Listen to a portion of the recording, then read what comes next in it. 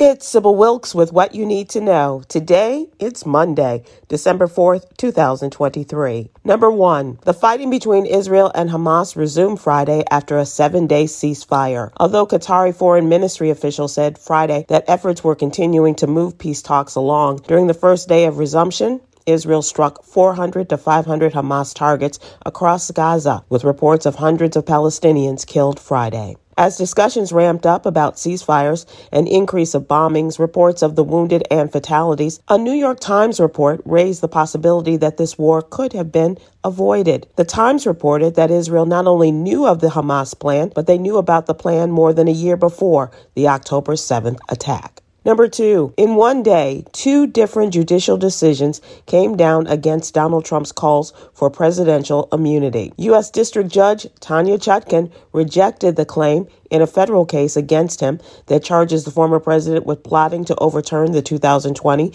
presidential election. In her ruling, Judge Chutkan stated, whatever immunities a sitting president may enjoy, the United States has only one chief executive at a time, and that does not confer a lifelong get-out-of-jail-free pass.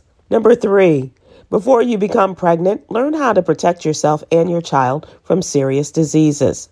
First, talk to your healthcare professional to make sure you're up to date on all your vaccines. It's important to keep an accurate record of your vaccinations. Check out the 7 tips in today's newsletter for important information you should know about maternal vaccines. Number 4, Tatiana Jefferson, a 28-year-old black woman, was murdered by former Fort Worth police officer Aaron Dean inside her home in October 2019 while playing video games with her 8-year-old nephew, Zion Carr. Zion will now receive a $3.5 million settlement from Fort Worth after witnessing his aunt's fatal shooting. According to a federal lawsuit filed by Zion's mom, Amber Carr, Zion suffered from anxiety, terror, and agony, as well as severe and extreme mental and emotional distress from witnessing his aunt's death. Number 5.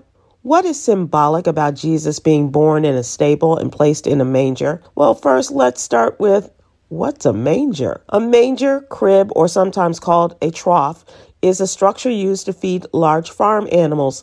It usually is made of stone or wood and can be found in stables, caves, or anywhere animals are housed. The word manger comes from the French word manger, to eat, and the Latin word mondere, to chew. Read more about mangers in today's newsletter. Here's your daily inspiration from Yogi's Jewels. Respecting yourself is the beginning of being respected by others. All right. Join me today live on YouTube and Facebook at 7 p.m. Eastern, 6 p.m. Central with our social justice contributor, Coy Malone, as we discuss today's top headlines and more. Thank you to our What You Need to Know partners, the American Heart Association and Black Health Matters. I'm Sybil Wilkes. Be informed, be empowered.